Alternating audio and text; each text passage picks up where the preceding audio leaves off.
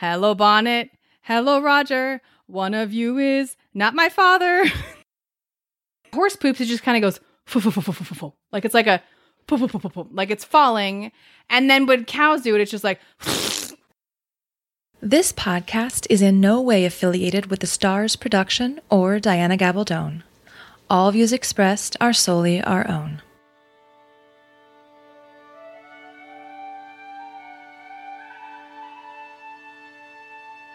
Welcome to the Outlander podcast, Where the men are kilted, the women are winsome, and the whiskey is neat. Welcome to episode 335 of the Outlander podcast. I'm Ginger. and I'm Summer, and we are in love with all things Outlander. So before we get too far, too deep in the depths of the deepness, do we have someone here with us today? I thought I heard a voice. I heard a laugh. You guys are silly. You guys She's are such so a nerd. silly. Why don't you just say someone's joining us? Someone is joining us today. Someone, longtime friend, and of course, friend by the show. Oh, Lord have mercy. Friend of the show. Maybe she's by the show. I don't know if she's by the show. Lene, our resident horse expert, is visiting with us. Lene, hello and welcome. But here's the question. Were you studying up on bison this week? Or buffalo? On bison? Buffalo? No, I didn't. I probably should have, but I didn't. I'm they're just assuming like that big, they hairy have. cows, right? Yeah, they are. I'm assuming they have 4 stomachs like cows do. Because most cloven-hooved animals have more than 1 stomach, but deer and goats and stuff only have 2. Cows have 4. So I'm assuming they're like cattle. That's my assumption. Yeah, but goats have much more efficient stomachs because they can eat anything. That's actually not true. Goats cannot eat anything. They will bloat and die if they. What can't they eat? Well, it's always been, in all these like children's stories and things that goats will eat shoes and they'll eat tires and they'll eat anything, but it's actually not true. What about a tin can? Because they're always showing images of goats eating No, tin cans. goats can't eat tin cans. Lene, how are you? I am. I'm hanging in there. It's been a challenge, this whole sheltering in place thing, more of a challenge than I thought. Having your kids home 24/7 is a challenge because mine aren't just littles. They're, 13 and 9 years old. And so they're not used to being stuck home all day. So, we go on a lot of dog walks. They're not cute to hang out with anymore. I still love them, but some days I want to just like, shh. It's not about love. I'm just saying they're not the cute, immobile, like doughy figures that used to just lay there and look cute. Now they like talk back and they have attitude and you just want to punch them. You don't because that's illegal, but you wanna. And I've been, since I have my job, pet sitting and dog walking is more flexible. I've been the one that's the stay-at-home mom, and my husband has, he has the full-time job. So I've had the lion's share of the child rearing and housekeeping. And it's been interesting because he finally got, his job finally allowed him this last week or two to work from home. And he's been working from home most days.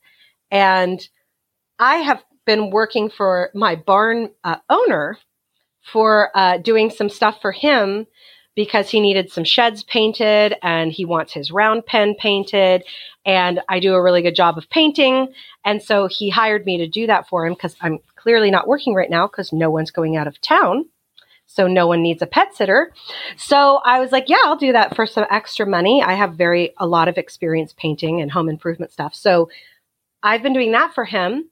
And I'm gone all day on these days that I've gone to do this. And Andy, my husband, has been home taking care of said children while he's working from home. And, I'm used to that. I come and go during the day, even when the kids are home during the summer. I go do a job, but then I come in and check in with the kids during the day and make sure they're on top of whatever they need to be doing. And then I go and do another job and then I come back. Well, it's a challenge, I think, for him. It's been kind of comical. See, this is the thing that nobody really understands is that when you're teleworking, you are still expected to be working. Yes. So while you are home and physically there with the children, it's very difficult to work with children. Yeah. Running around and being children. Yeah, and and my so kudos to and Andy. and they have now, they're doing the distance learning, so they have assignments, and they're fairly self-sufficient. I mean, they know how to get on the computer and do all their stuff. But Mimi, my daughter, is much more self-sufficient than my son, who's the 13-year-old, which you would think would be the other way around. But my son, you kind of have to keep tabs on him more and stay on top of him more as far as getting stuff done. But today, I was like, look, you guys don't have that much stuff. I know you don't have a lot of school work to do today. So I want you to do the bathrooms, get the bathrooms cleaned today. I want the deep cleaning on your guys' bedrooms and reorganizing. And I wanted my flower beds watered because I need to redo my drip line. So until I have time to do that, I need them watered. So when I called on my way home from the barn, because it takes me like a half hour or more to get home from the barn, I checked in with Andy, like, how did all the jobs go with the kids today and everything? And he was like, yeah, I don't know if I want to talk about that. And I was like, was it that bad? He's like,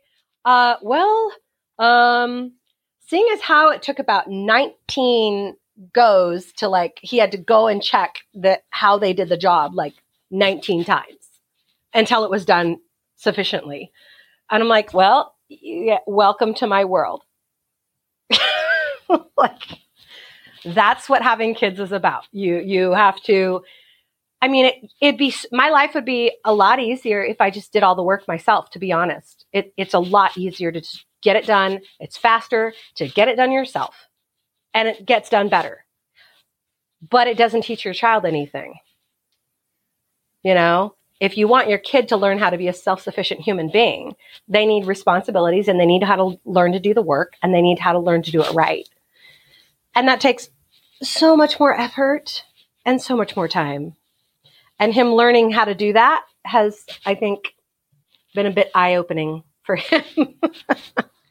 I think a lot of other parents, the parents who, like in your situation, the parent who is not home the most, or not home, not the one with because of, for whatever reason, not the one with the higher balance, or it's not balance if it's higher balance, the higher bit of child rearing responsibilities because of the way the jobs or responsibilities are just divided. I think a lot of people in that situation, I think this is a very interesting time. It's definitely interesting. It's scary for many. As you said, people's jobs are affected. Of course, people's health is affected. It's a lot, and it's a lot to go through at all and at any point. But the fact that it came on like a shabam, like with little to no, I mean, we had warning, but it affected us as far as being shut down and all of that with little to no warning. Yeah. So before we get too far gone, I wanted to make sure I thanked this episode's co-producer, Samantha. And what is a co-producer? A co-producer is one of our very special people. They're all special, but one of our extra special. Heaps of thanks to those who support us on Patreon at the $10 level. You can find out more. We'll share links at the end. But again, thank you so much to co-producer Samantha. Yay, Samantha. Woohoo! And now on to our episode discussion. This week we are discussing episode, wait for it, Ginger, 509, entitled Monsters and Heroes. Yeah, so I will say this without spoiling, because obviously, and I don't mean spoiling because I'm not getting ahead of myself. I mean legit spoiling.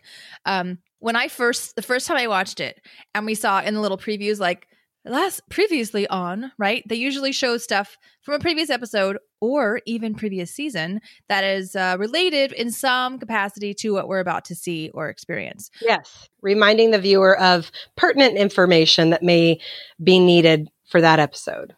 Yes, and one of the things they showed was the scene with the Browns in the surgeon's tent, the tent surgery of Claire, just before, after, during the Battle of Alamance, that her syringe was thrown down and stomped on by Lionel Brown, I believe. the more unkempt of the two, or the unkempt one. Yeah, and I thought when I first saw that, I thought, oh, what? And then I was like, oh, okay, it's just the syringe. I thought it was a little bit early to start telegraphing stuff, which I'm going to stop right now. But anyway, yeah, that's what I meant by no spoilers.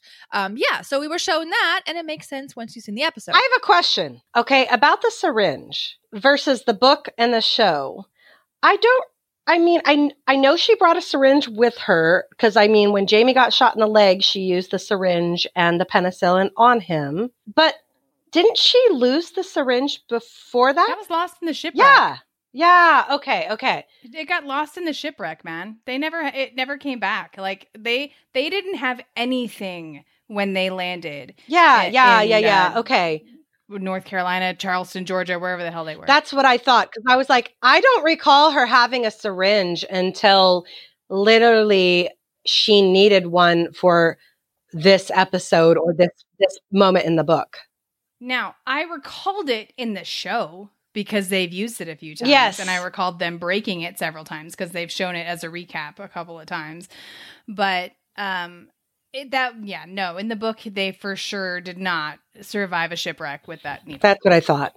But that was the thing going into it. When they started showing her having the syringe, I was like, oh, I guess we're not going to have a snake needle. Okay. Yeah, that's what I thought too. Cool. I guess we don't need it. That's just one thing we don't need. But then I was like, then they had him step on it. And I was like, what a dick. That was a dick move. But at the same time, I'm like, we may get our snake needle. Yeah. He was not a nice guy. The title card was a buffalo. So as soon as I saw that, first of all, episode 1. Right? And episode 1, as soon as you saw the preview with buffalo, you knew it was going to be there. I was going to say, they do have 4 stomachs. I Googled while you were talking. Oh. So when this whole episode started and they had the buffalo title card, one, it was literally the only picture left from the opening sequence that hasn't been featured in an episode yet. So I knew it was going to happen at some point. But as soon as they showed the buffalo in the title card, I was like, ooh, or please tell me we're going to get our badass ladies of the Ridge scene. Because the book, those women were badass. Yeah. And they were kind of half-assed. They were maybe they were bad or ass, but they were not badass. No. Claire was, but she shouldn't have been. Not in that way. She's never been that good of a shot. So I thought that was strange. And they made such a big deal of that, showing us that saw like 84 times. I was like, really? I know, but they couldn't have Marsley participate because she was actively having a baby in the woods. That's true. I forgot that part. Yeah. Huh. So she couldn't help. But in the book, she was like running out there and doing stuff. And then Claire came out with a knife, and then Bree had a gun, and it was just the lake saw. The saw. Okay, fine. It was a sharp implement. Yes. Anyway, I felt cheated of the badass scene. I enjoyed the scene they gave us, but I didn't enjoy that they gave Bree up as like fodder. Yeah. She was like, they're just going to release her to be, the lamb to the slaughter. We're going to have her pull the buffalo away and then get bucked into the air. And she should have been very injured. Oh my gosh. Very injured. And I'm sure, Lene, you can speak about being knocked off of a horse. Yeah. No, I can say for sure that getting thrown into the air and hitting the ground like that, granted, Bree's younger than I am by, quite a few years. But even in my 20s, I can't tell you how many times I've been bucked off and reared off and thrown into a jump, and just so many times. I don't even know how many times I've hit the dirt. I got launched out of the saddle so hard one time that I literally cartwheeled in the air and before I hit the dirt, where my trainer was like, for a second there, I thought, oh, she's dead. She's dead. She's not going to get up. And I got up and I got back on and I finished riding the horse that day. But let me tell you, even though I got back on that day and I finished my ride, the next week I was in a lot of pain. Because that's the thing though, you get a lot of adrenaline going through you. So unless you've gotten a serious knock on the head where you legit go unconscious or you ring your bell really hard where you see stars, which I've had that too, you don't pop back up like that if you've rung your No. bell. If you haven't been hit in the head and you hit the dirt, I mean, she literally got thrown into the air and hit the dirt. You do have enough adrenaline going in you when you get hurt like that, where as long as you haven't, torn your ACL, which I've done, or broken a bone, which I've done, unless you've had one of those major injuries, you do pop back up and your adrenaline's going and you're like, I got to continue the fight and keep going. Unless you have a major injury and then you go into shock. So if she just got thrown into the air and hit the dirt, yeah, she probably popped back up, but she probably felt like she was in a car accident for a week after. It's the day or two after something like that happens where you're like, oh Jesus, where's the ibuprofen? Give me the ibuprofen as much as I can take. I can't, I hurt all over. Your neck, your back, everything hurts. Summer, you want to tell an A what you told me? My neck, my back, my neck, my back. Yeah. But you said it over and over again, Ginger. You repeated it repeatedly. She just said it once, but I still heard it in my head. That's what I'm saying. You heard it. Oh my gosh. Okay, so Marsley. So good. Marsley is ready to pop. I mean, pop. She looks so big in that episode that I had phantom pregnancy pain for her because she looked so painful. I mean, I didn't enjoy. I wasn't one of those women who really enjoyed being pregnant. I mean, it had its moments early in the early days, where you're like, oh, I've got this little cute baby bump. But towards the end, you're like, just get this thing out of me. I just want to get it out of me. I can't stand it anymore. And she looked like, oh my God, she was like a blister about to pop. So here's my thing. She and Fergus are prolific breeders. Oh my God, yes. But I could not recall the birth order of all of their children. And I just had this horrible fear that she was going to, because when she started going into labor in the woods and had to give birth by basically her and Fergus, right? I had this horrible fear that this was going to be the next baby. Not Felicity. Oh, yeah. I forgot about Felicity. Yeah. Felicity. And I was just like, oh, they're going to blame themselves. They're going to blame themselves. If they're off in the woods and something happens and the baby comes out. Something. If anything happens with the baby, there would be a lot of guilt. There'd be a lot of guilt. And I was just like, oh, don't put that on top of all of the other things. Oh, yeah. So Summer brought it up. Let me ask you guys. I have it in my notes to ask you later, but let's get it out now. Do you think they'll keep now? And I'm going to say it. I'm not going to describe the thing that Summer was alluding to, but without saying the thing, do you think they'll keep the next child the way he is in the book? They have I to. really hope so. I hope so, but they have to. I really hope so. And I'm upset all over again, but they have to. Yeah. Okay. So let's not go further because we can't really talk about it. Yeah. Okay. Let's not go further. Okay. So Marsley is ready to pop. This is in the opening. We get tons of loads. There you go. Loads of ridge views. So Summer should have loved this episode. A little clarinet here and there. I did not hear Frank's theme. No, but the clarinet freaking just stands out to me because that is the instrument for Frank's theme. So whenever I hear it, even applied to a different theme or not a theme at all, I just think, oh, Frank, but he had nothing to do with this. So it must have just been an odd clarinet. There you go. We are on Die Day. Die Day, they tell us, or Claire's VO tells us. Now, the first scene we see is Roger and Bree in the neckies, in the beds. And I noticed, actually I didn't, a friend was talking to me or texting me and she's like, did you notice Roger has no rope scar? Oh, I didn't even notice. I wasn't even looking at his neck because we came so close to seeing his penis that I was very distracted.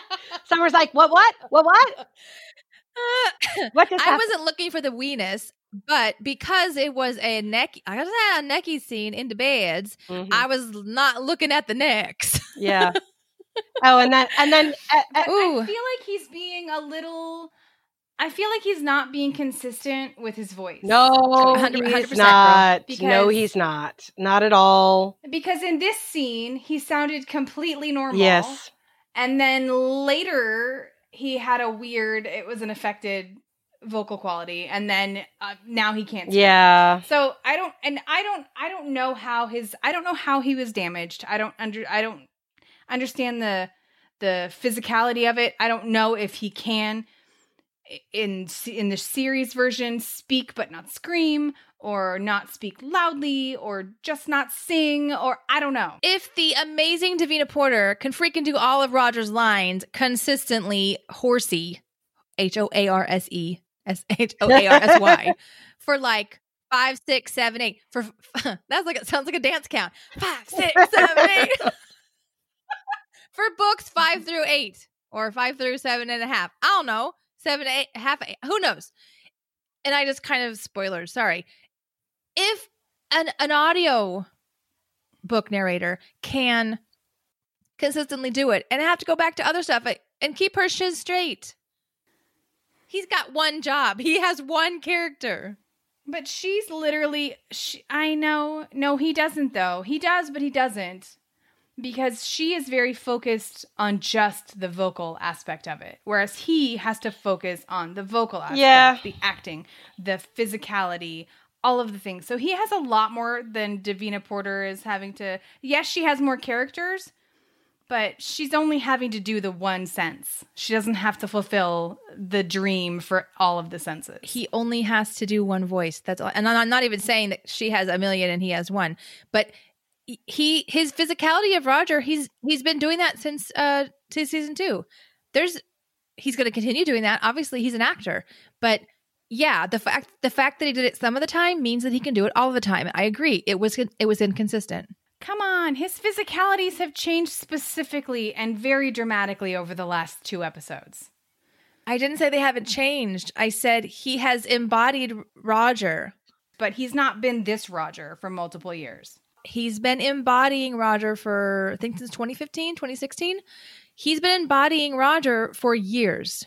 He's only had a voice change for 2 episodes. This Roger is more than a voice change. I'm sorry. I just sneezed. I'm really sorry. Oh, we got a sneeze on I'm like, was that a anyway, sneeze or did Ginger yell we at her all cat? Agree. No, I don't yell that high. We all agree that it was inconsistent.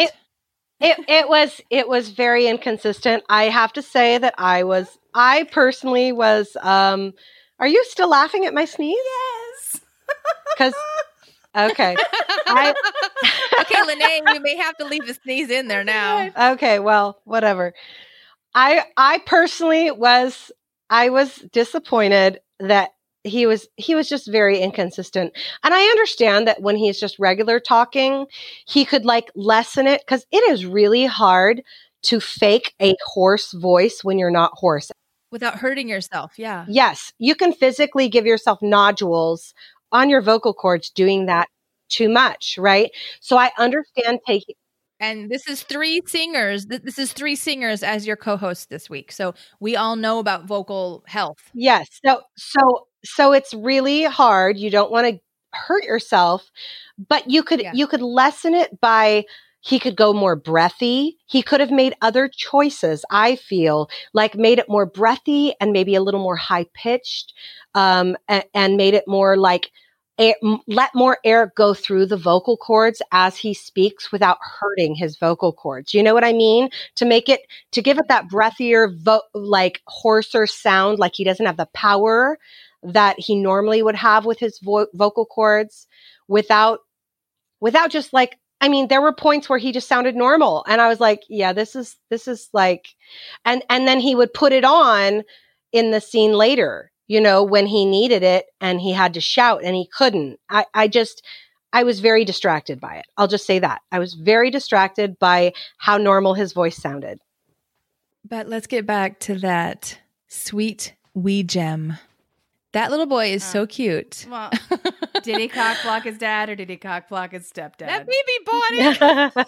Oh, and that, except he like totally, he cock blocked his own dad. That's not cool. Yes, it was great. I thought it was so funny, not just that he said it, but and only said it once, which is like, as a parent, I'd be like, okay, once is okay. But, in the book, it was like he said it a few times, and maybe Baby Jem will say it a few more times. But it was so funny because when he said it, he like put his hand up like, sheet. I mean, he actually said it. In the book, he says, well, sheet, I believe, and not the short I sound. But anyway, he raised his hand. It was so cute. This whole interaction is exactly why he's building a loft. Because if you're all sharing a room, I cannot imagine private time sharing a room with any of my children, even when they were like toddler aged like that. And I know lots of parents, they bed share with their kids till they're like, a couple years old. I cannot imagine doing that. I need my personal time. I try to have a conversation with my cats and they just don't get it. The difference I would say is that I have over the years had my daughter in and out of my bed. But I didn't have anybody else in it with me. It was just me. Yeah, you were a single mom. That's the difference. Yeah. And to be completely honest, the last thing I want to do at 3:00 in the morning is get out of my bed and drag her back into hers. Yeah, I want to sleep. I hear you. So, I mean, if I had somebody that I could tag team to do it with, it would be one thing if I was taking her every other night. I was like, okay, it's your turn. I'll go put the baby back in the bed. But, when it's just you, you're just like, no, I will not fall back asleep. This is fine. This is what we're doing now. Yeah. Yeah. No, I hear you. Then the real cockblock is Jamie.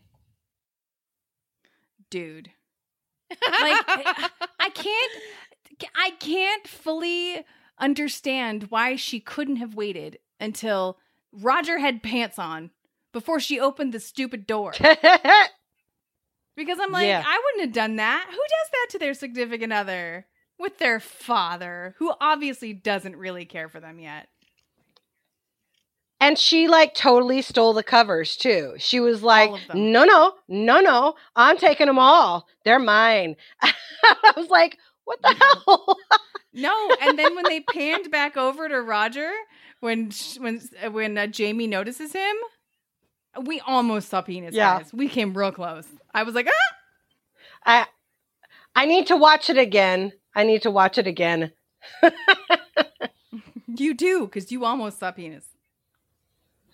I'll have to verify that. I mean, he is a hairy man, so you wouldn't have seen much, but almost. Hey, you don't know. He could manscape down there. He could, but he doesn't manscape anywhere else. Why would he manscape there? Who just shaves that? Hey, nobody likes hair getting caught in their teeth. That's all I'm saying. So his girlfriends just bypass his entire chestal region as well, and his neck, and his face. Maybe, you don't know, because it's all the same hair from the neck down. Come on, the only soft hair on a man's body is on their head. Come on, we know the one thing guys want you to touch. But think of how weird that would look. How weird would that look if he is just full hair everywhere, except for just underneath his belly button? That's the only bald patch on his whole body. Good Lord, ladies. And let's go on. So consistency alone requires him to keep it all. Jamie. Maybe he tapers it. Jamie comes in to say, we're going to go hunting. We want a good shot. And he looks at Bree and she's like, Roger will join you. I want to go help with the dye. And Jamie's like, that would never happen. That would never happen. Never, ever in a million years would she choose to dye wool or dye fabric over going on a hunt. That's true. Ever. I agree with that. That was odd. I feel like she may have taken one for the team to get Roger to spend time with Jamie so they can be closer and friendlier. But she would never, ever, ever choose to do wool dyeing fabric. She definitely, there was a lot of like silent communication going on there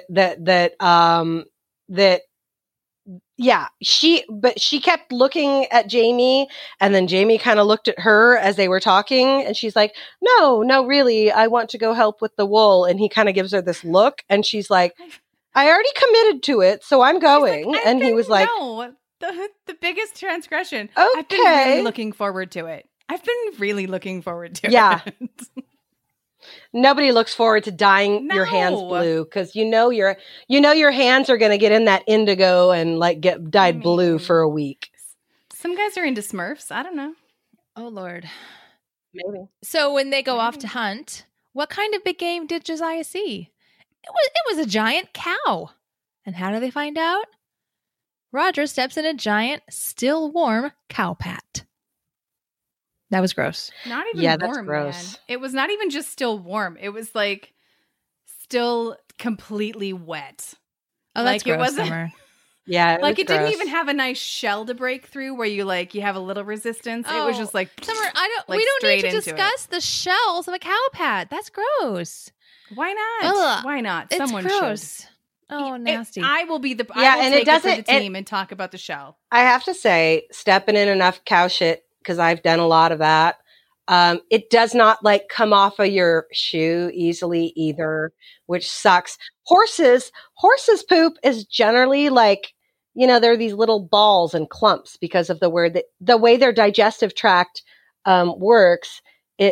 It makes these little balls and clumps. So even though it's a pile, it's not as sticky as cow patties are literally just like they showed. It is just a puddle of goo and it's gross. Well, I mean, that's all I'm going to say. Look at them. You can imagine how I've been around a lot of horses who've pooped. And I've seen a cow poop, but like a horse poops, it just kind of goes, like it's like a, like it's falling. And then when cows do it, it's just like, so if you seriously, imagine like that is what you're stepping in. You're stepping in. It's gross. It's gross. No, and it smells way worse than a horse. It's gross. Oh yeah.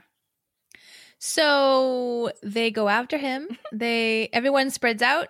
Jamie shoots first, and we don't at this point we don't know, at least in the book. Well, I guess we find out later on. In the book, Jamie does hit it, but he doesn't kill it, obviously. He runs off though, the buffalo, and he tells Roger to run up there and shoot again or see what you can do as he reloads. And as he reloads, he's bitten by a bastard venomous snake. That was aiming for his penis. This is the penis episode. What? He was on his foot, Summer. He was nowhere near his penis. What are you talking about? He was not bit in his foot. He was bit above his Sorry, knee. he was bit on his thigh. Yes. He was bit right in the middle of his thigh, yeah. Yeah, it was aiming for his Johnson. He kills the totally fake snake. That was the worst fake snake ever. Like, he was clearly hitting a fake snake. Like, it didn't, like the CGI original snake was pretty awesome. But then when he started hitting it, it was like its eyes didn't move. No part of it was just like a static, frozen fake snake. So things go downhill pretty fast. Can we talk about the dialogue during the snake poison sucking scene? Let's say what happens first. Roger cuts him. Roger stays with him as he's going, undergoing these the effects of the venom, and he sets him down. He cuts, I think it's like a crisscross kind of, or an X, and then he sucks out the venom, but only once. I don't think they do that anymore with snake bites. They don't cut it and suck the venom out. I wouldn't know, but I do know that you could have lifted all of that dialogue and put it on top of gay porn, and it would have been awesome. Yeah. Like, my favorite line was he was like, "Oh, I've made more of a mess of you than the snake." Like, I'm dying. Well, and then he says, "You gonna suck me dry" or something like that. What does he something say? like that. You did. You're gonna suck me dry. Yeah, it was awful. I was like, it was so awesome. Oh my, we could have a special like spin-off gay porn. Okay, so then I am just waiting for the fan to take that scene and not put it over the fanfic. Not put it over the not put the lines over a porno, but put put some music over that scene.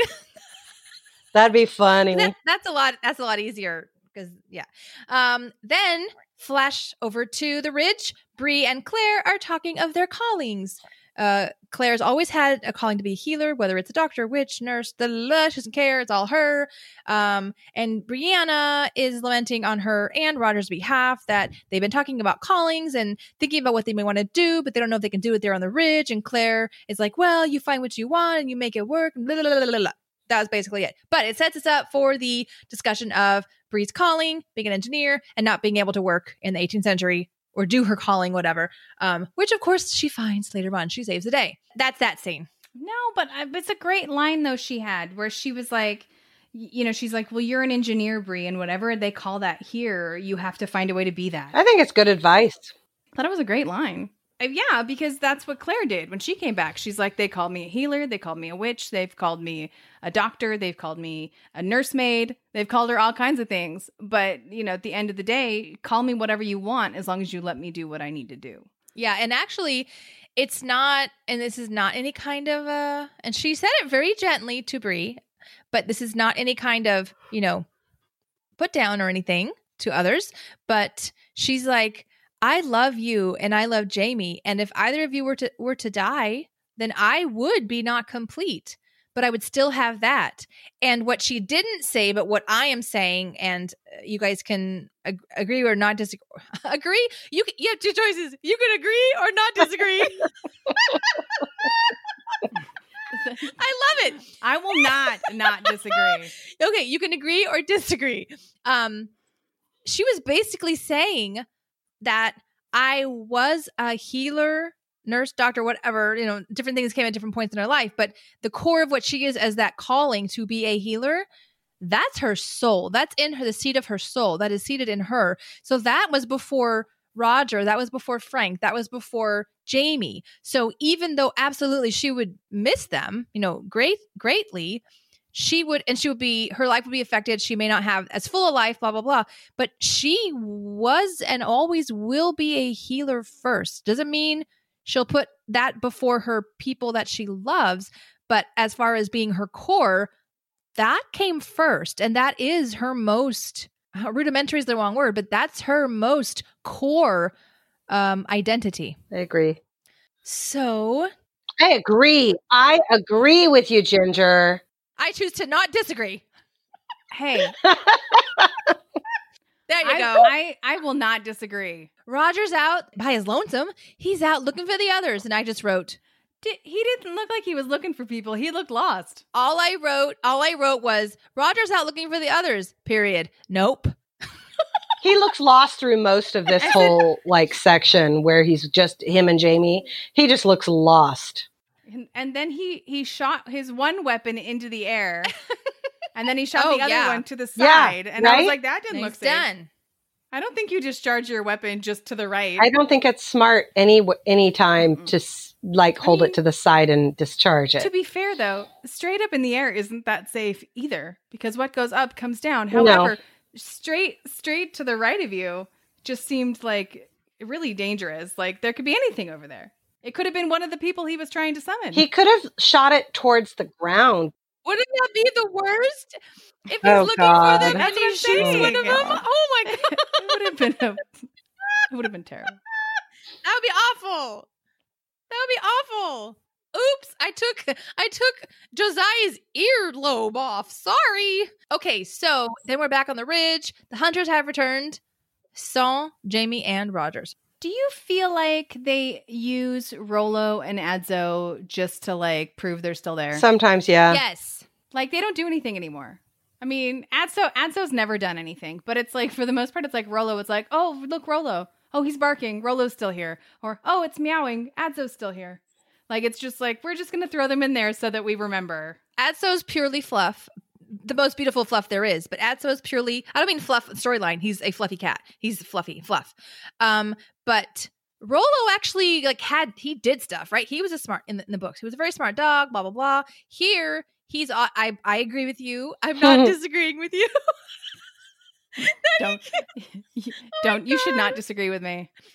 Stop it. I can't. I'm going to keep doing that this entire episode. That's awesome.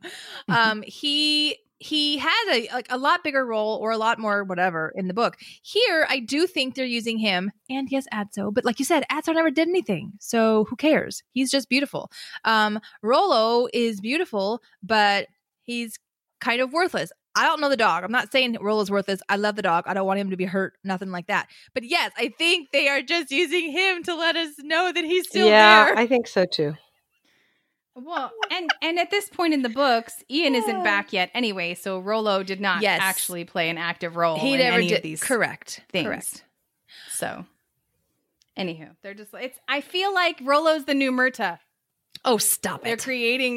They're creating reasons for Myrta to still be around, and now they're creating reasons for Rollo to be there because he's not supposed to be there yet.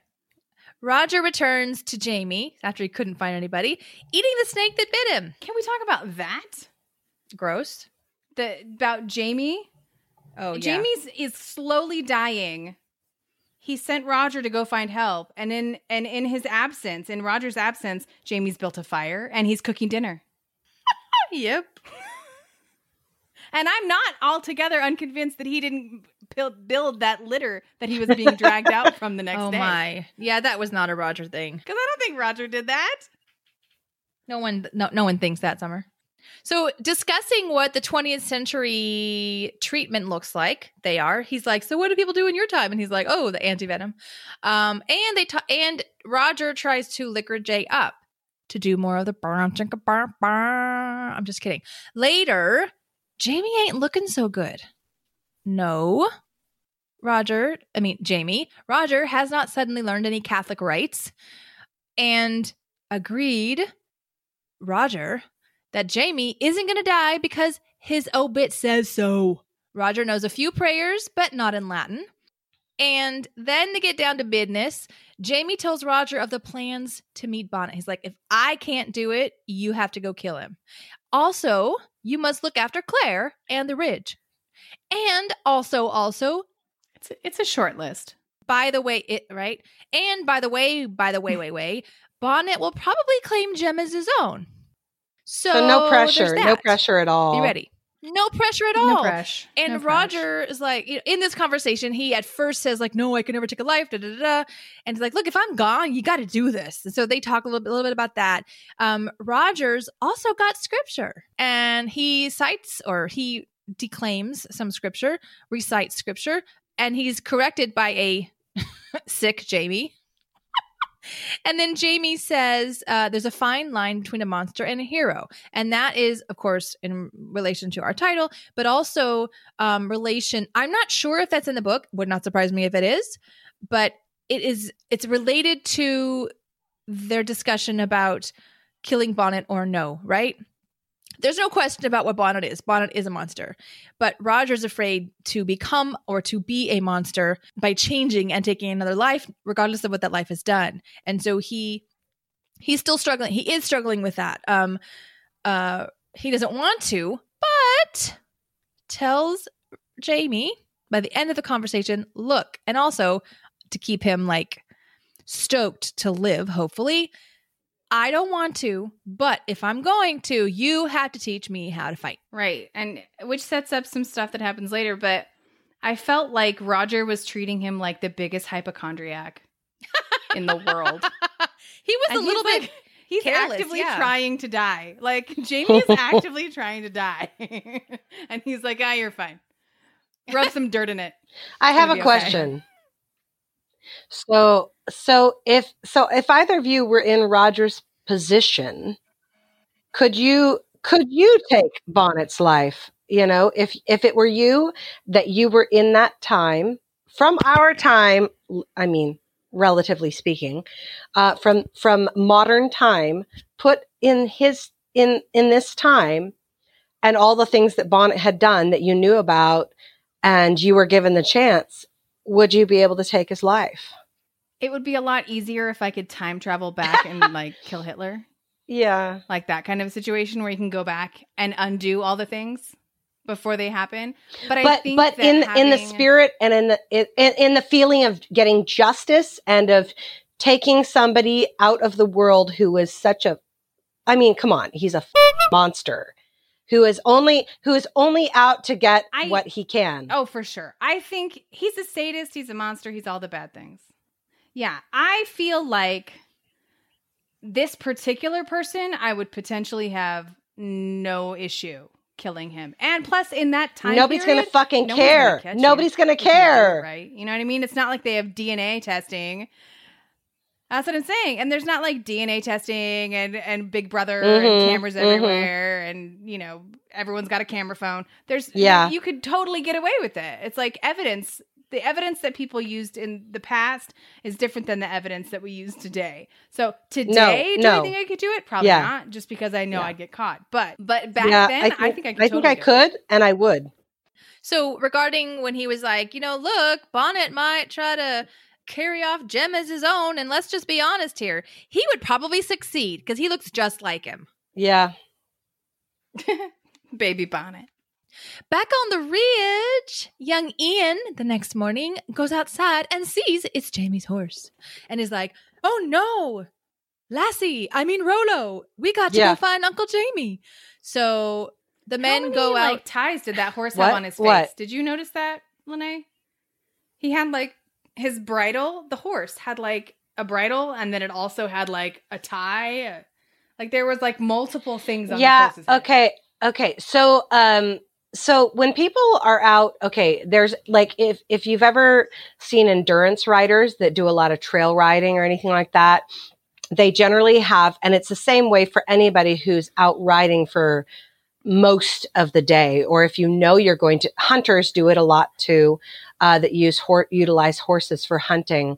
They have a bridle, but then they also have some sort of halter that fits on their head as well as the bridle, so that you can either slip the bridle off so the horse can graze and you can tie them up easily, or there's like nowadays there's all kinds of bridles that you can literally, there's bitless bridles and things for endurance riders where they can literally unclip one side of it and make a lead rope out of. I mean, there's all kinds of stuff. But from back and then, I think they would have had, just like you saw, it was like a bridle with also some sort of halter attachment underneath it or in addition to it.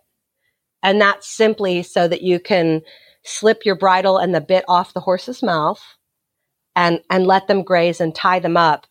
Yeah, so that they can eat properly without a bit in their mouth. And yet you still have some sort of control on them. You know what I mean? So it's just, and usually if you're riding with it on the horse as well as the bridle, they literally take it and the lead rope part, they literally loop it around and kind of tie it off on the side of the saddle when it's not in use. I knew we'd find something horsey for you to talk about. Absolutely. Absolutely. So they go off to try and find the missing men. When we get back to Roger, he is dragging Jamie on a modified litter, or meaning some kind of litter that he made, supposedly. And Jamie is making fun. I'm sure Jamie made it the night before. And Jamie is making fun of his craftsmanship. Roger says, hey, at least it's not Charon's boat. Now, I rewound it the first time I watched it, and I was like, okay, that has to be an allusion to something, and it was. I guessed it was the dude, I guessed it was the dude who was the oarsman, the boatman, whatever, for the boat that crosses the river Styx to the underworld. And I was right. So I looked it up. Charon's boat. I assumed that. And because he very quickly said, if I'm going to hell, I'm glad you're going with me. In Greek mythology and Roman mythology, Charon, or Charon, I guess, is a psychopomp. Or Karen. She wanted to talk to your manager. Stop it. More about the psychopomp later. He was the ferryman of Hades, who carries souls of the newly deceased across the rivers Styx and Acheron that divided the world of the living from the world of the dead. A coin to pay Acheron for passage, usually an obolus or a danike, was sometimes placed in or on the mouth of a dead person. Some authors say that those who could not pay the fee, or those whose bodies were left unburied, had to wander the shores for 100 years until they were allowed to cross the river. Okay, so what's a psychopomp, of which Charon is one? A psychopomp, They are psychopomps are creatures, spirits, angels, or deities in many religions whose responsibility is to escort the newly deceased souls from Earth to the afterlife. Their role is not to judge the deceased, but simply to guide them. Appearing frequently on funerary art, psychopomps have been depicted at different times and in different cultures as anthropomorphic entities: horses, deers, deer, dogs, whippoorwills, ravens, crows, vultures, owls, sparrows, and cuckoos. And soccer moms who just want to talk to the manager. When seen as birds, they are often seen in huge masses, waiting outside the home of the dying. So that's both of those links will be shared in the show notes. Those are both from the articles in Wikipedia. Now, ladies, we get to the nitty gritty.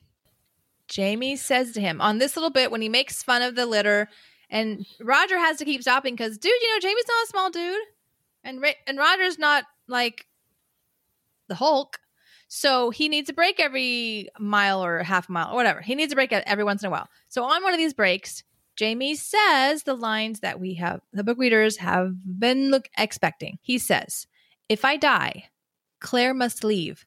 Send her. Make her go. You should all go if the Baron can pass through the stones. It's not safe here without me." And then he says, "Tell Bree I'm glad of her." He has a very high opinion of himself. I mean, it's not unfounded. It's not safe for her without me here. "Tell Bree I'm glad of her. Give my sword to the Baron. Tell Claire I meant it." Roger prays.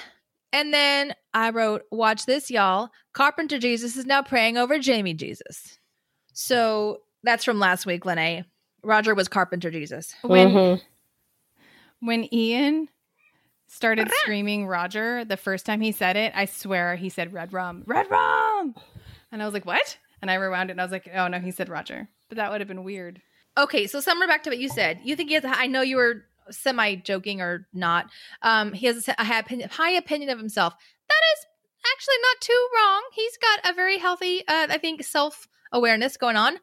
It's not unfounded, but to say that it's not safe for her without me implies that she cannot take care of herself, and she honestly really can't. But that's neither here nor there. Exactly. So where's this going? It's not neither here nor there. He knows her. He knows she's a chaos monster. You coined that, or your partner did. Everyone and their dog knows she's a chaos monster. She cannot keep herself safe. She cannot. And if he's not there, she will die. Look what happened. Well, only one time, really. But the one time that he wasn't there, she was almost killed as a witch. Okay? So actually more times, right? One time she almost killed as a witch. Another time she almost died or was lost a nipple to what's his name. So, she gets herself into trouble, usually with the best of intentions. But he knows what he's talking about. And Claire would probably not disagree. Again, she would either agree or not disagree. You should not disagree with me. I can't. It's the best. Okay. So the words that he says, "Tell Claire I meant it." Y'all, we all know what that means, right? What did he mean? Because he thinks he might die right now. If I didn't have a time to tell you, it was because if I didn't tell you I love you, if that was my last words, I didn't have time. Stop it. I'm going to cry. Yes. That was the worst paraphrasing ever. I apologize, book readers. Summer, you did fine. You did fine. And you brought a toothpick to my nose. So there you go. Okay. So they made us watch Roger drag him through the woods. They made us watch Roger beat the hell out of a tree with a stick. They made us watch all the men come over the ridge screaming Roger. And then he's magically home with Claire, who's never seen a real snake bite before. That was quick. But before we get there, I wrote, okay, what the heck? When all the riders are out looking for Jamie, we hear the first few notes on the correct instrument, which is two things together, which equals a theme. I'm not saying this was, but it was the correct instrument and the correct notes, which is not like me hearing a clarinet on some rando line, which has the Ballad of Roger Mack. You stop it. The Ballad of Roger Mack sounds like Kabonkada bonk. We're not going to go there right now. Remember, I tried to sing it. It doesn't work. Maybe we'll hear it one day and it'll make sense. But right now it does not. No, it sounded like dun, da, da, dun, which is the first 4, I guess, notes of Bonnet's theme, which is wackadoodle, but whatever. So, yes. So Roger like hits a stick to a tree. They end up finding them. And you're right. It was like magical Mr. Mistopheles. They bring him straight away to Claire, and we don't even see he's magically there. Claire, who doesn't help much when she says, when he's like, so what can you do for it? And she's like, well, I've seen an autopsy. Yeah, she's like, I've never actually seen one of She's these not very before. helpful. Wow. I'm a surgeon. They don't generally bring snake bites to surgeons. But that's not it. She's like, well, I saw the guy who died. Yeah. It's not helpful, Claire. Not helpful, No. Claire. And she's like, okay, here's the treatment plan. We're going to give him penicillin broth orally. I'll put an onion poultice on the leg, on the wound. And Did you just say he was going to give him Aleve? Onion. No. Did you just say they were going to give him a penicillin poultice, a penicillin broth, and Aleve? No, orally. Orally. How else are they going to give him broth? What the fuck? We're going to give him Aleve, penicillin 'cause broth you know. anally. We're going to No, put it I directly thought into you his said- belly button. You heard anally? I thought you just asked me if No. I said Aleve. No, I thought I did. I Aleve. thought you said Aleve. I didn't know you said Which is still orally. funny. Oh my God. We're going to get him penicillin as broth opposed and to Aleve. summer. That's funnier. And an onion poultice. Now, if those don't work, we'll chop it off. Also, we have maggots. Go look for them, please. No, we don't have maggots. We need maggots. Please go search. So all of the Ridge goes out hunting for maggots for like 4 But days. who does she send? Who does she tell to go hunt down maggots? The most heavily pregnant woman in the history of Outlander. Oh my gosh. I know that when I was that pregnant, I didn't want to go looking for maggots. That was the opposite of what I wanted to do with my time. No, going hiking through the forest when I was that pregnant. Oh, hells no. No. If like, I don't know, I guess, somebody you love is dying and you're desperate. Sure. But like, dear God, come on, find somebody from a neighboring village or something to go for her. She was part of it. And she was the one who got the directive. But she got a team together pretty quickly. So she did not do all of it. Roger and Bree were part of that team. They're out hunting maggots. And while they're having their own little nook and cranny of this little like edge of the forest or glen, who knows, he tells her about the plan, Jamie's plan to kill Bonnet. Totally rats Jamie out. Completely. This is Bonnet music and it completes itself. Dun, da, da, dun, dun, dun. But it's correct because hello, Bonnet is like part of the conversation, whatever. And now he's telling her, so she already knows, she's the one who actually told him. She knows he's alive, obviously. Okay. This is awful. I'm interrupting you for 2 seconds because of what my brain just did. When you said hello, Bonnet, in my brain, I started to hear hello, mother. So I created the lyrics in my head for hello, Bonnet. Hello, Roger. One of you is not my father. Oh, dear God. So that's funny. So the problem is, I mean, Bonnet's the problem. Let's just be honest. But the real thing that he's trying to deliver is that there's this plan to try and kill him. And what the bigger worry is that Bonnet might come out and try and claim Jem as his own. And he's got rights according to these times. Does he? Wait. Does he, though? Does he have rights according to these times? Here's what struck me. When he started spouting the same things that some congressmen have said in recent years about rape not ever causing babies because no God would allow a woman to get pregnant from rape. Yeah. Oh, dear God. There have been sitting congressmen who have said that same thing over the last probably 5 to 10 years. So it came from someplace. If she must have wanted it, if she got pregnant, is what the implication is, and it makes me want to kill someone. It makes me want to just strangle someone. Exactly. Yeah. Yeah. But no, but in that time period, I mean, she had the baby. I mean, she got married to Roger. Wait, but she had the baby before they got married, right? Well, she got handfast to Roger with no witnesses. But if they were handfasted So among even witnesses, though she was technically, because back then, all that mattered, I mean, that's why marriage mattered back then, was because of property and children, to claim, it was if you were married, doesn't matter whose baby it is, it's your baby if you're married.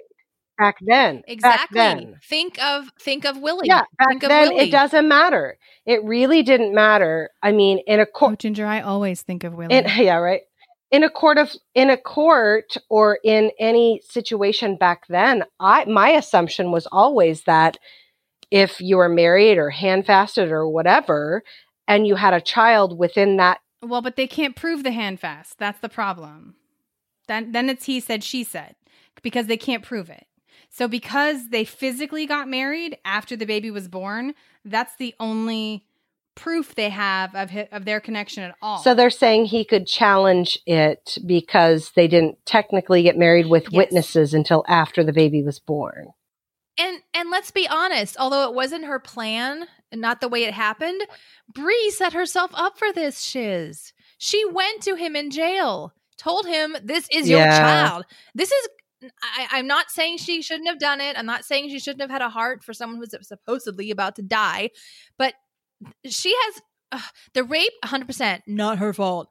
But part of this little shenanigan right now, kind of her fault. Let's be honest. I wouldn't say it's her fault. I'd say she played a part in it because not the baby, not the rape. The fact that she told him but to she his also face. thought he was about to die, and I think she was trying to be a good person by giving him comfort in a time where he thought his life was about to end. Had she known he was going to survive, she would never have ever told him that.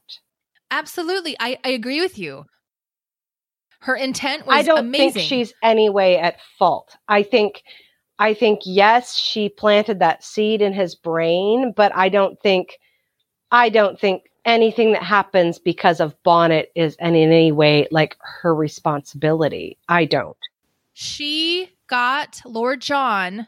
You can't force him, but she egged him on until he agreed to take her to the jail. She could not do it on her own. She was so heavily pregnant, and she was obviously a woman in that time. She got people to do it for her or to take her there. So it absolutely, this has nothing to do with the pregnancy and nothing to do with the rape. That is off topic. That is not what I'm saying. What I'm saying is, if she had not gone to the jail, regardless of whether he lived or died, he never would have had an idea, never would have known she was pregnant, and never would have had an idea that it might have been his kid. In my mindset, I'm thinking of her trying to deal with her PTSD from the rape and everything else.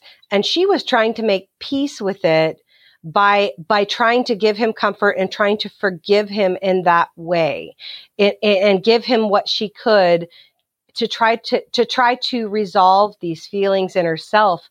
And that I don't think, yes, what she did and said does cause ripple effects, but Bonnet's a piece of shit no matter what.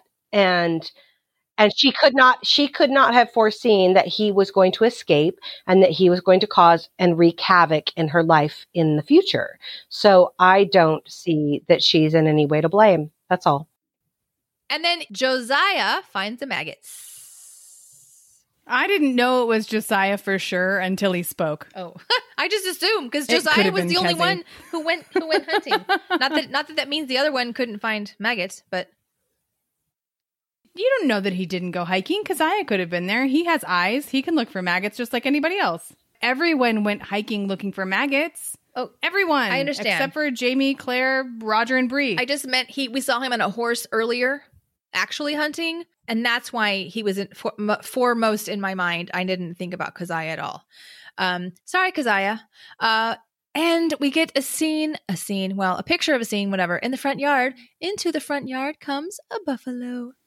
Now, am I the only one? That was, at least certain parts of it was totally green screen. Oh, yeah. Of course it was. What a silly, silly statement. It's not silly. Did you not remember the snake? Yeah, Well- I do. Claire. It was like 20 minutes before. So Claire, I mean, They I'm cutting right to the chase, but we don't get our amazingly powerful BA woman scene here. Claire shoots it. We don't get our superhero scene. And that poor little baby boy who plays Jem is always crying. They got little boys gonna need therapy. We don't get he's one of two. Yeah, that's true. So he might be the one brother who needs therapy as opposed to the other one. But in general, from what I understand, with television shows, there's always one. Whenever they have to have babies, they're usually twins, and there's usually one who's the crying baby and one who's the happy baby. That's what I've heard. So anyway. But I missed the visual of Claire slitting that buffalo. I mean, granted, I didn't want to see it. But it was such a badass scene for the ladies of the Ridge to get out there and do that. And then I missed the scene afterwards when the men were trying to go out and butcher and divvy up, and the ladies were like, this is my kill. Yeah. You will all walk away. We will divvy it up because we killed it. You can all just, go do something else because you were not helpful today when this buffalo tried to attack the baby. And Lizzie, you as well, not helpful. Go away. I don't know if it was clear in the show. Well, okay, first of all, I can't guarantee that it happened in the show. But if it did happen in the show, I don't know that it was clear to the viewer that it was the same buffalo that Jamie hit. Did they say that it was hit? They don't say it. They don't bring that up at all. I don't think they even brought that up. Okay, so it didn't even come up again. In the show. It didn't. They didn't. But he did say, Jamie did say that he hit it. That he did hit one of them. Yeah. So it was not made clear that it was potentially the one that was taken down in his dooryard. But he did say that he was definitively sure that he hit one of the buffalo. All I can say is that if a buffalo was charging me and a buffalo weighs like 2,000 pounds, I don't know. I think I'd be running. Yeah. If she got hit by a car, like that, she would not have gotten right back up. No. Period. Yeah. And that buffalo have you guys ever seen the episode of I don't know, what is it, the Mythbusters, the Bull in the China Shop one? They do, I don't know if it's Mythbusters or the little offshoot one that they did with the other people from Mythbusters, but they had the bull in the china shop. That's a saying, you're like a bull in a china shop going crazy and breaking everything. Well, they actually ran bulls through these shelves with china all over them, and the bulls avoided all the shelves and tried to not, and like hardly didn't knock. It was a funny thing. Stop it. That is the amazing. best thing ever. Yeah, if you ever have the chance to look up that myth, the bull in the china shop, Mythbusters, it's the funniest thing because you think, of course, a bull's going to go through smashing and blah blah blah. No, the bulls like purposefully avoid all the shelves and jump through them and carefully get out and try not to knock anything over. Oh my gosh. I have to find that. Let me write that down because that's hysterical. It's not, I don't know if it's the Mythbusters. It might be the, they're the people from Mythbusters, like their helpers, their, Grant and the girl. I forget what their other show was called. It was like an offshoot of them. But anyway, it's a fun one. You should look it up. We all need a break now and then, but why not keep your brain active while you relax? When you need some me time, Best Fiends is a fun escape from the everyday. There are thousands of fun challenges and cute characters to collect along the way. Now that we've been staying home a lot more, there have been more opportunities to get in a 5-minute game here and there, or a 20 or a 30-minute game. I have found that since I've been playing for a while now, my strategy for solving puzzles has changed. So I remember when I was first learning, I would, see all the same color and I would try and get through the multicolored leaves or flowers or whatever they were. And it took me a number of times of, failing a level to realize, oh, this is what I do if I'm just slowing down and watch what things do. And they kind of project it, right? They kind of telegraph, if you do this, you'll see this. So I've kind of learned. So the further I've gotten, I now try and not go as fast. I try and slow down a little bit to see if I can pick up on those hints earlier. Now, I'm sheltering in place in an area where there is not consistently good internet. This is not new for any of our listeners, but I love this game. It does not require the internet to play, so you don't need to worry about Wi-Fi access or using cellular data. And I am currently on level 563. Now, that may sound like I've been slowing down with my gameplay, but the levels are just getting more challenging and I can't resist a side mission. So Best Fiends updates their game monthly with new levels and events, so it never gets old. They treat the game like a service for their players. Best Fiends has thousands of levels already, with new levels, events, and characters added every month. It's hours of fun right at your fingertips, and you can even play offline. With over 100 million downloads and tons of 5-star reviews, Best Fiends is a must-play. Download Best Fiends free on the Apple App Store or Google Play. That's friends without the R. Best Fiends. So Jamie has crawled out onto the porch and he's got the saw blade in hand. That's funny, Jamie. I mean, at least he brought the actual death implement to the scene of the crime, even if it didn't actually get used. Yeah.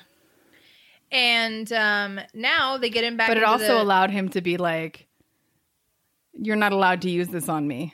Now they get him back into the bed. Now it's time to apply the maggots. Claire takes, I think it's Bree aside? Bree or Marsley?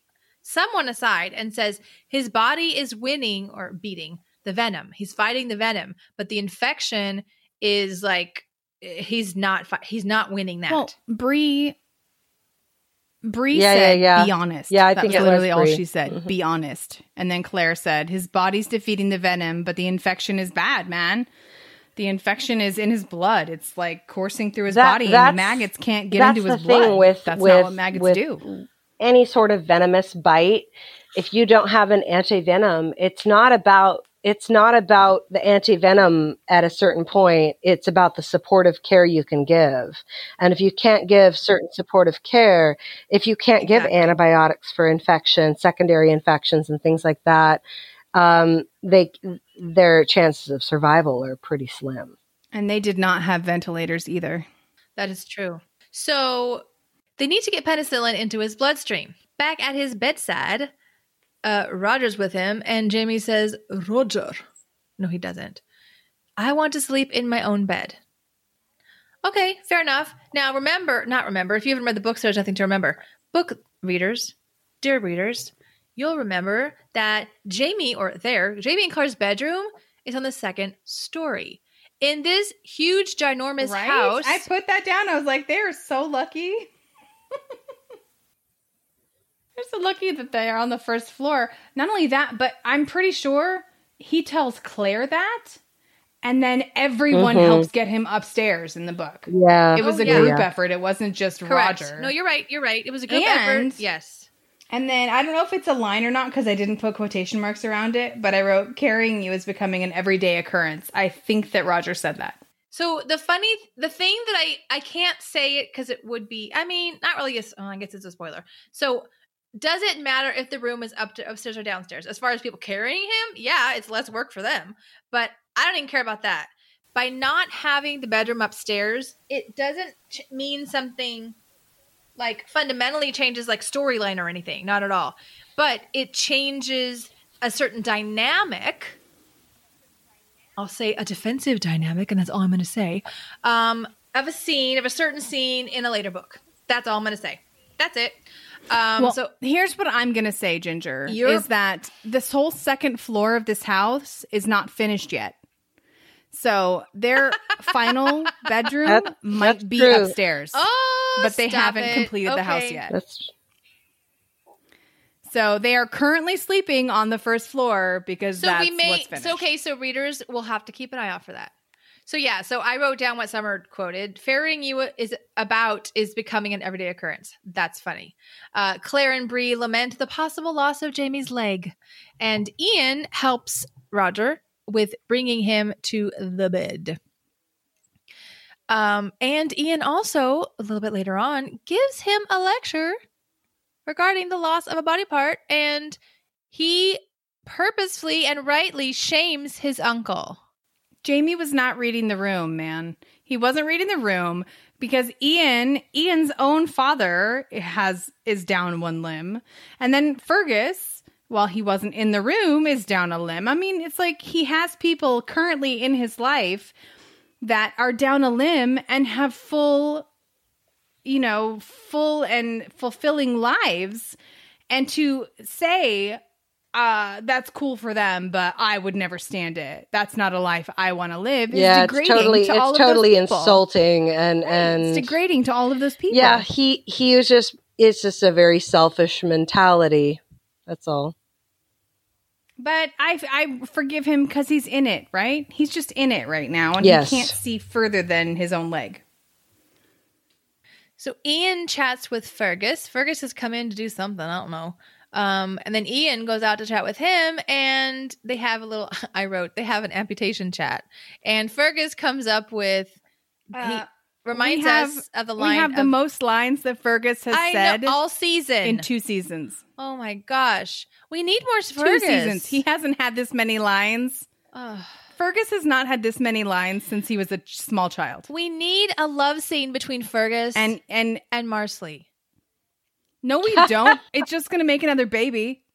I don't care about that. I want to see those two going at it. Not naked, but necessarily, but just I want to see. There's something wrong with you. There's not. something wrong with you right now. What? I want to see. I feel like you probably enjoyed the end of this episode too, didn't you? Because I was really creeped out by the blowjob. The hand job that brought him back to life. We'll get there. We'll get there. And I'll tell you about my feelings. Because I promise you, I know they don't teach that in medical school. Definitely not. So Fergus mentions the whole man of leisure now. So that was kind of that was a nice, I guess, callback to their thing. But he was trying to. Fergus is like cool as a cucumber right now. In their bedroom that night, Claire is doctoring from afar. She's sitting on the window seat or a bench or something, and he's in and out, and he calls. She's like a chair next to the bed. Yeah, and he calls for her. And she lovingly comes over to him, looking beautiful in her shift that elegantly has fallen from one shoulder. And he's looking rough. And he says, Sasnak, touch me. Now, she waits a bit too long and then lifts shift. And my question is, are we supposed to believe she couldn't hear a heartbeat or feel a heartbeat, that she thought she could bring him back? I don't know what I don't think that's what they expect you to do in a hospital. I don't think that is the last ditch effort to bring a patient back. Well, that's bringing him back. My question stands. That's not what I think. If someone is dying in front of me, I don't take my clothes off and give them a hand job. That's not what I do. That's not my question. Do you think she couldn't hear a heartbeat? I always lean towards CPR. No, Kiva, always stop. go to CPR, man. Summer, that wasn't my question. My question is, did she believe she couldn't hear a heartbeat? I think she could tell his heartbeat maybe was weak. And I don't think his heartbeat had stopped. I think she felt for the pulse. I remember that. But I sound like you said felt for the Pope. I mean, but was she thinking I need to keep his blood moving all the way through his body? So if I get it to pulse all the way to his penis, then it'll rotate and all the way go back to his brain. I'm trying to understand. Okay. Can I say my theory? My theory is that their connection has always been a very physical one, right? So her connection, and I mean, where else in the? I'm totally blanking, but I know they've had other moments where, I mean, when she was sick on the ship and she had the fever and everything, they had sex during that time. I mean, they've always had a very physical connection. And when one or the other has been fading or been ill or on the verge of death, there's always that physical touch or physical connection that tends to connect them and keep them there. Master Raymond brought her back to life with his fingers. There you go. Oh, well. Well, She wasn't dead, I don't though. know about that with his he had magic fingers. He fingered her back to life. That was a great. He fingered her back to life. She learned from the best. What can I say? I think, like I said, their physical connection was what was. I think he wasn't dead. Clearly, I think she could tell his pulse was getting weak, and she was desperate to revive him in some way. Well, she got his maybe. attention. There you go. Hey, like I said, it's the one thing that men want you to touch, Well, and then he pulled a Myrta and a him. They both said this already. He's like, you gave me a word and I'm giving it back. Mm-hmm. When the time comes, take my leg. So between him and Myrta, they've been throwing that back. Mm-hmm. I release you from your vow. You can't release me from something you never gave. Blah, blah, blah, blah, blah. Like, it's just one more time that they're doing this where he's like, I made you promise, but I don't need you to promise anymore. And then I was wrong earlier. Marsley did not go into labor looking for maggots. She went into labor going on a hike with her kids and her husband. And her children were present when she pushed the newest one out. I just think there are so many other things going on that would be the worst distraction. I'd have been like, watch the babies, but also pull this one out of me and pay attention, but also do this. It's just a lot to handle. And she was having to manage the whole thing. Oh, yeah. Because men are useless. Roger shows Bree the snake's head before he's about to toss it in the fire. She has a really quick insight and says, no, don't throw it. And she wants to develop a syringe using the fang. Hang on. Everyone in this episode was prescient. Did you notice that? Lizzie with the whole, we picked what a day to die. And then the whole thing with her and Claire saying, well, you could probably give birth to this baby on your own. You've done it before. Like, there were so many, like, lines that were like, wah, wah. Like, the Lizzie one, I was like, that's going to come back to haunt her because people are going to come back half dead. She's going to feel bad. They're in the cabin, as I already said. He's like, this is the one that almost killed your dad. Da da da da da. Or he did bite your dad, and he's about to throw it in the fire. And she's like, wait a second, let me look at that. And she has the insight at that moment to start to develop a syringe using one of the fangs. And then yes, the baby is burned. And then we go to the surgery. Jamie is being prepared for the leg removal. I personally was glad that we didn't have to watch Marsley give birth because the show this season was feeling a lot like it was becoming called Midwife. That's funny. And it felt like a lot of her like surgeries were just people giving birth. And I'm like, I've seen that show. I don't need to see that show again. I want her to do more than just birth babies. They've given him some laudanum, and he tells them, when you're done, take the leg and bury it, and don't tell me where it is. It's like, really? You're like so hung up. What do you think you're guys going to do? Come back home to you? I mean, it's not going to walk anywhere. If I try to find it, I might try to reattach it. Right? Don't let me know where it is. Lord. And just in time before they chop it off, then here comes the syringe. Here I come to save the day, says Brianna with a snake fang, syringe, a fank. Yeah, it's funny. I thought, oh my God, they got it. So that's cool. They got it. Yay. And then when they showed it, like that thing's effing big. I'm like, dang, that was like, I could barely even watch it. Yuck. But anyway, they put it in there really deep and nasty, but I don't care. This does not make or break anything for me. I'm glad they kept it in there, but I was surprised that she only did it once. In the book, it was over and over and over and over and over again. It was all inside the wound and all outside the wound and up and down his leg.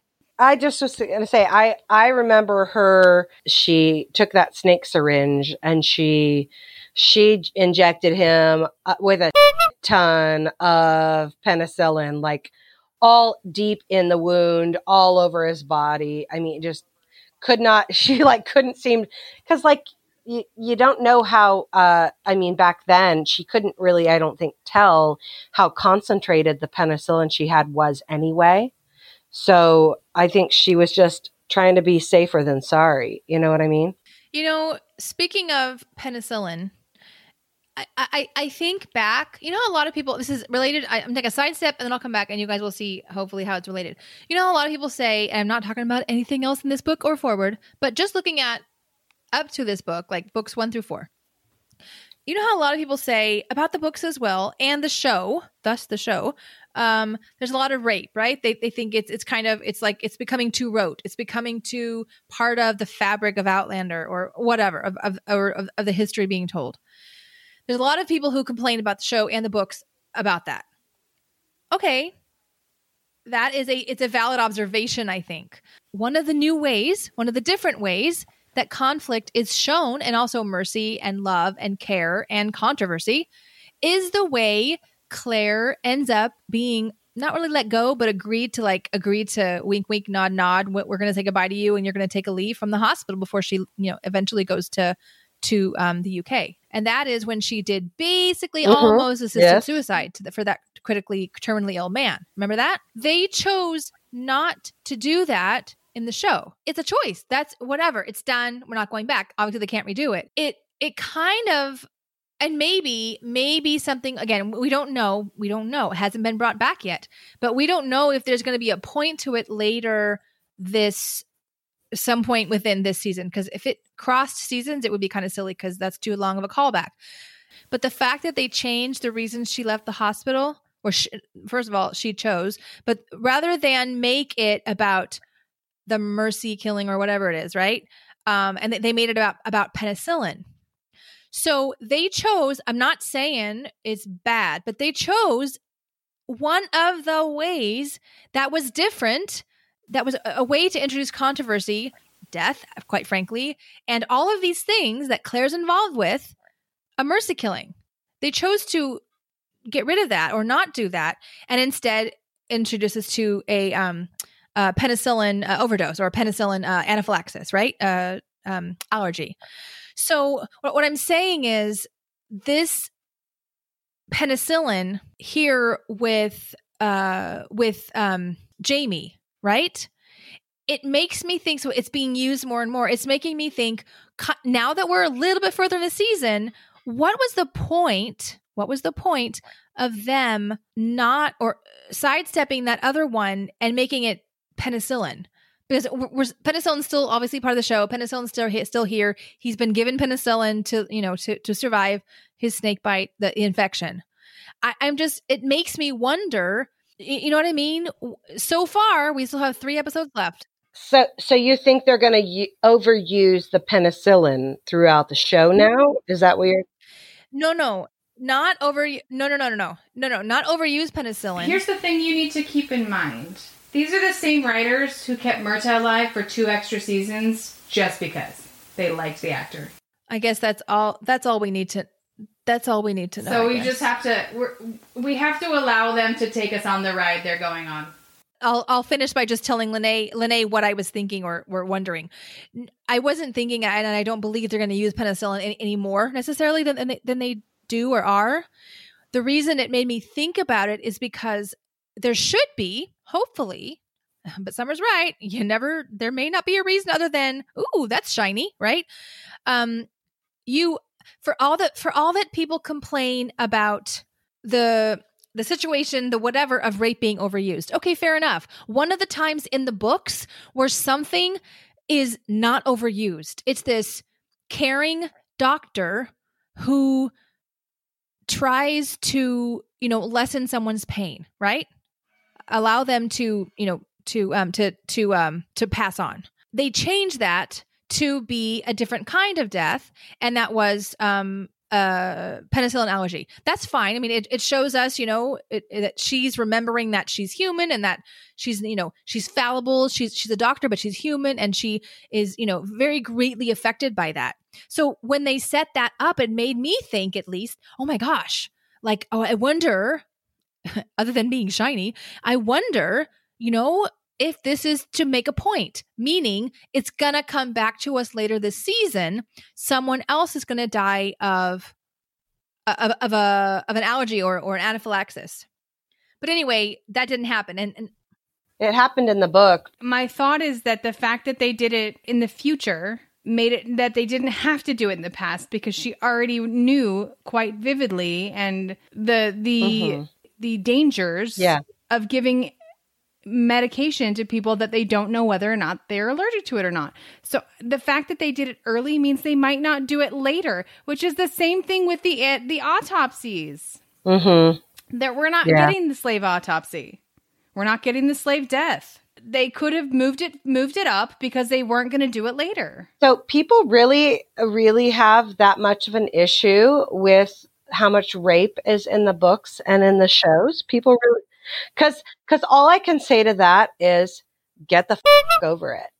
Because let me tell you, rape happens, and it happens really way more often than people realize. And it's still so taboo to talk about, and it's swept under the rug still to this day so much. And it happened back then even more. So yeah, it was a pretty common occurrence, and it's going to come up in a show like this of that time off and on. And people need to get the hell over it and realize what they're watching is a period piece. And that was common back then. And it's still, unfortunately, common today. And sadly, that's just the world we live in, and it needs to be addressed, and people should talk about it more. And I hope that it makes people talk about it and address that it's not okay.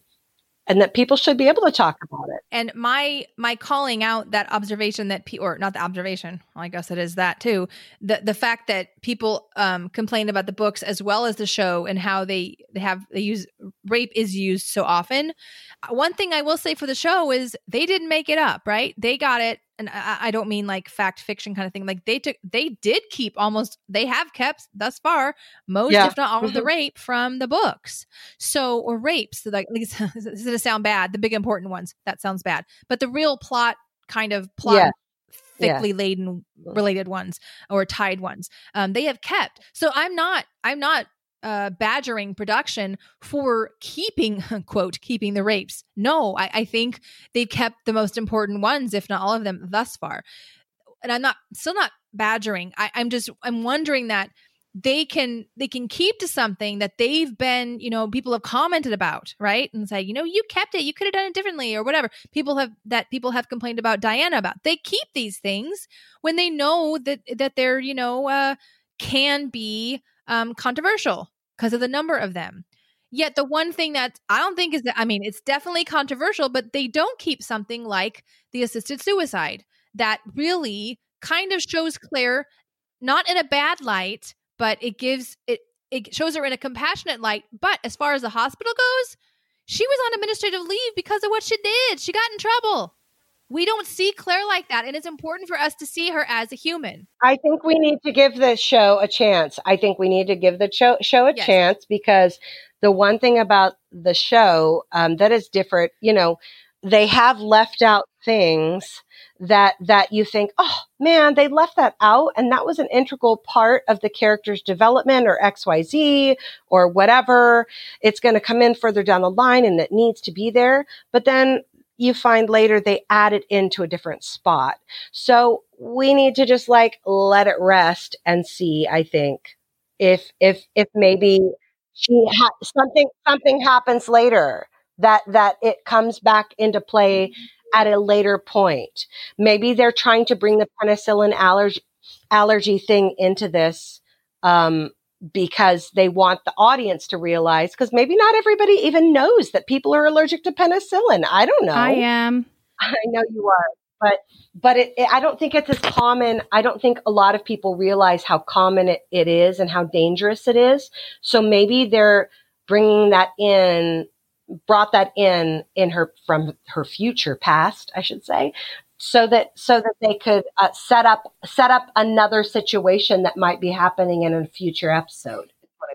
And that is exactly what I don't hope someone dies, but that is what I am waiting to see if they tie it off in a bow. Because right now, to me, I'm not pissy about it. To me, it doesn't make sense unless there's tying it off with the ribbon. Sometime Yeah, and I caught that too. I felt the same way, and I'm trying to hold my judgment to see if they bring it back later because they've tried to set it up and prepare the audience for what's coming. So because they have done that in past, so Yeah, and this is if they do away with it and say they don't bring that up. Claire has already, and I'm not saying this is the first time she ever did assisted suicide or, allowed someone to either pass on their own with help or help someone pass, physically. She helped Colin pass, and she helped the enslaved man who was going to be hanged. And so she has done it. Yeah, but those are straight from the book as well. So they're not afraid. I never thought they were afraid. They're not afraid. Dude, this production is not afraid of doing things. This production is not afraid of doing things. So I don't think it was a matter of being afraid of showing her of that. But yeah, I like you. I am curious and hopeful that they will tie it up in a bow by the end of the season. So the syringe comes just in time. Only one little bit'll do ya. It apparently helped. It helped. It did the job. And then finally, we meet Felicite. At least this baby looked like a new baby. Yeah, such a cute little baby. Like the baby they had for Fanny was not a new baby. That was at least a month-old baby. That baby had seen some stuff. It's summer. Excuse me. Roger is sitting in a chair next to Jamie's bedside, and as he's recovering, and he gloats, and he's like, I'm not going to give this up. This might be my only chance to gloat, dude. You damn tootin', I'm going to do it. So bravo to you, Roger. We all would. We all should. And then in a more intimate moment, before we close out the episode, Jamie and Claire are together, and Claire accuses him of trying to die on her. She goes, that's why you came into your room. You wanted to be in a place where you could die in your own bed.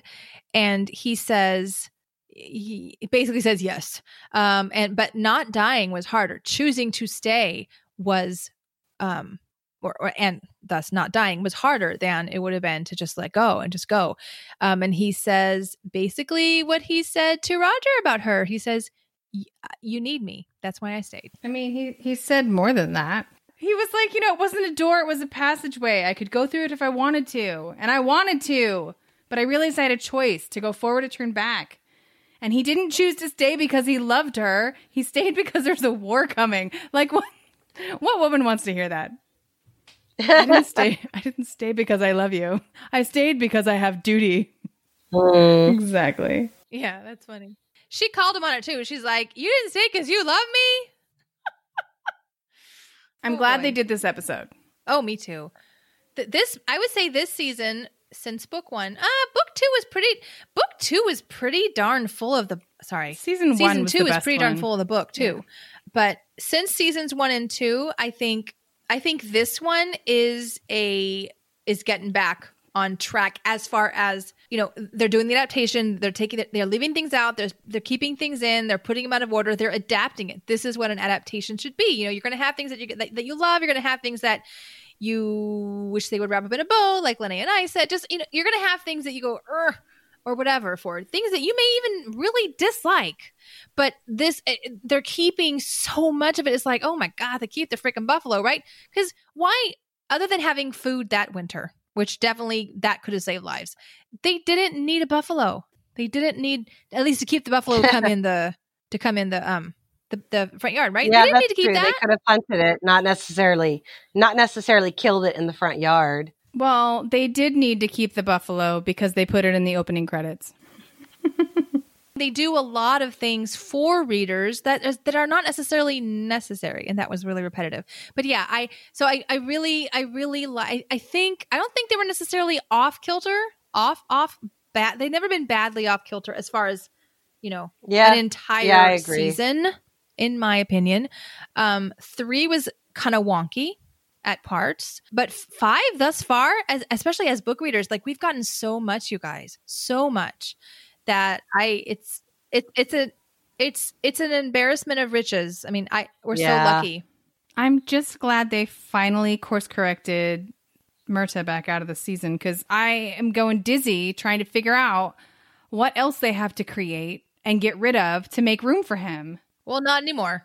Not anymore. And that maybe is an unpopular opinion, but that is my opinion. And like I said, I was thrilled for the course correction, and they course corrected it correctly. They did it in a way that honored the books and in a way that honored the characters. One thing about characters that aren't supposed to be there that are there. Okay, I thought you were going to say hair, and then you and I were going to fight because I'm done with the wigs. No, I've heard you guys talk about wigs. No, I'm done with them too. No, okay, so I didn't you're gonna laugh. I didn't realize the episode before this. In fact, I'm gonna have to go back and rewatch because I didn't realize that that Graham McTavish played his own son. Oh, no, you did not. Lene. I did not. Awful. I did not. I did not until you guys I listened to you guys talking about it. I'm like, what the seriously? How did I miss that? And I was watching it and I was paying attention too. And I just like, I'm going to have to go back and watch it because you guys were talking about his dark hair and everything. And I was like, oh my God, that's so when I originally in my mind cast, because as you're reading a book, you cast characters in your mind in a certain way with either actors you've known or at least with pictures in your mind of what they look like. And in my mind, Dougal, the way they described him, he was like this swarthy, ruggedly handsome, long dark-haired man. And when Graham McTavish showed up, I was like, what? But I quickly loved Graham McTavish, and I think he's totally hot, and he was awesome for the role. But then you guys talking about how he played his son, and I was just like, oh God, I can't believe I freaking missed that. I cannot believe I did that. And y'all can laugh at me for it, and I totally would understand. I'm laughing at you. Because yeah, I'm going to be going back and watching that episode just to see that scene because... You should. Because I kept thinking to myself, like, as I was watching, I'm like, that guy he looks really familiar. Like, he looks familiar. He looks like he could be like Dougal's son. Like, they did a good job casting. Son. I'm such an idiot. Oh, it's fine. It's fine. You can all laugh at. I love it. That's you can my all favorite. laugh at my expense. You can laugh at my expense. It's okay. No, we're laughing with you because you're laughing with us. Okay. All right. On that note. Thank you, Lene, so much for joining us this week. It was, as always, a treat and a blast. Thank you for having me. Of course. It's nice to finally hear your voice, Summer. I haven't heard your voice for weeks and weeks because you don't have cell reception up at that place you're at. I'll give you my house phone. You can call me on the house. Yeah, you better. But I will. But join us next week when we will be discussing episode 510. And who knows? It might just be me and Ginger. It could have some randos in there that you've never talked to before or some old favorites. Who can say? But if you want to join us to continue the conversation, you can go to www.outlanderpod.com/groups. And again, a very special thanks to our co-producer, Samantha. To find out more about how you can support us on Patreon, visit outlanderpod.com/Patreon. And to all our dear listeners, thank you so much for listening. We thank you to our generous partner, episode. Zencastr, who offers high-fidelity podcasting. Check out Zencastr and use coupon code Outlander20, Outlander20, for 20% off 3 months or 20% off for a year. Connect with us. Visit our website at outlanderpod.com. Find us on Facebook, facebook.com/outlanderpod. We'd love for you to join our Facebook community at outlanderpod.com/group. Follow us on Twitter and Instagram at OutlanderPod.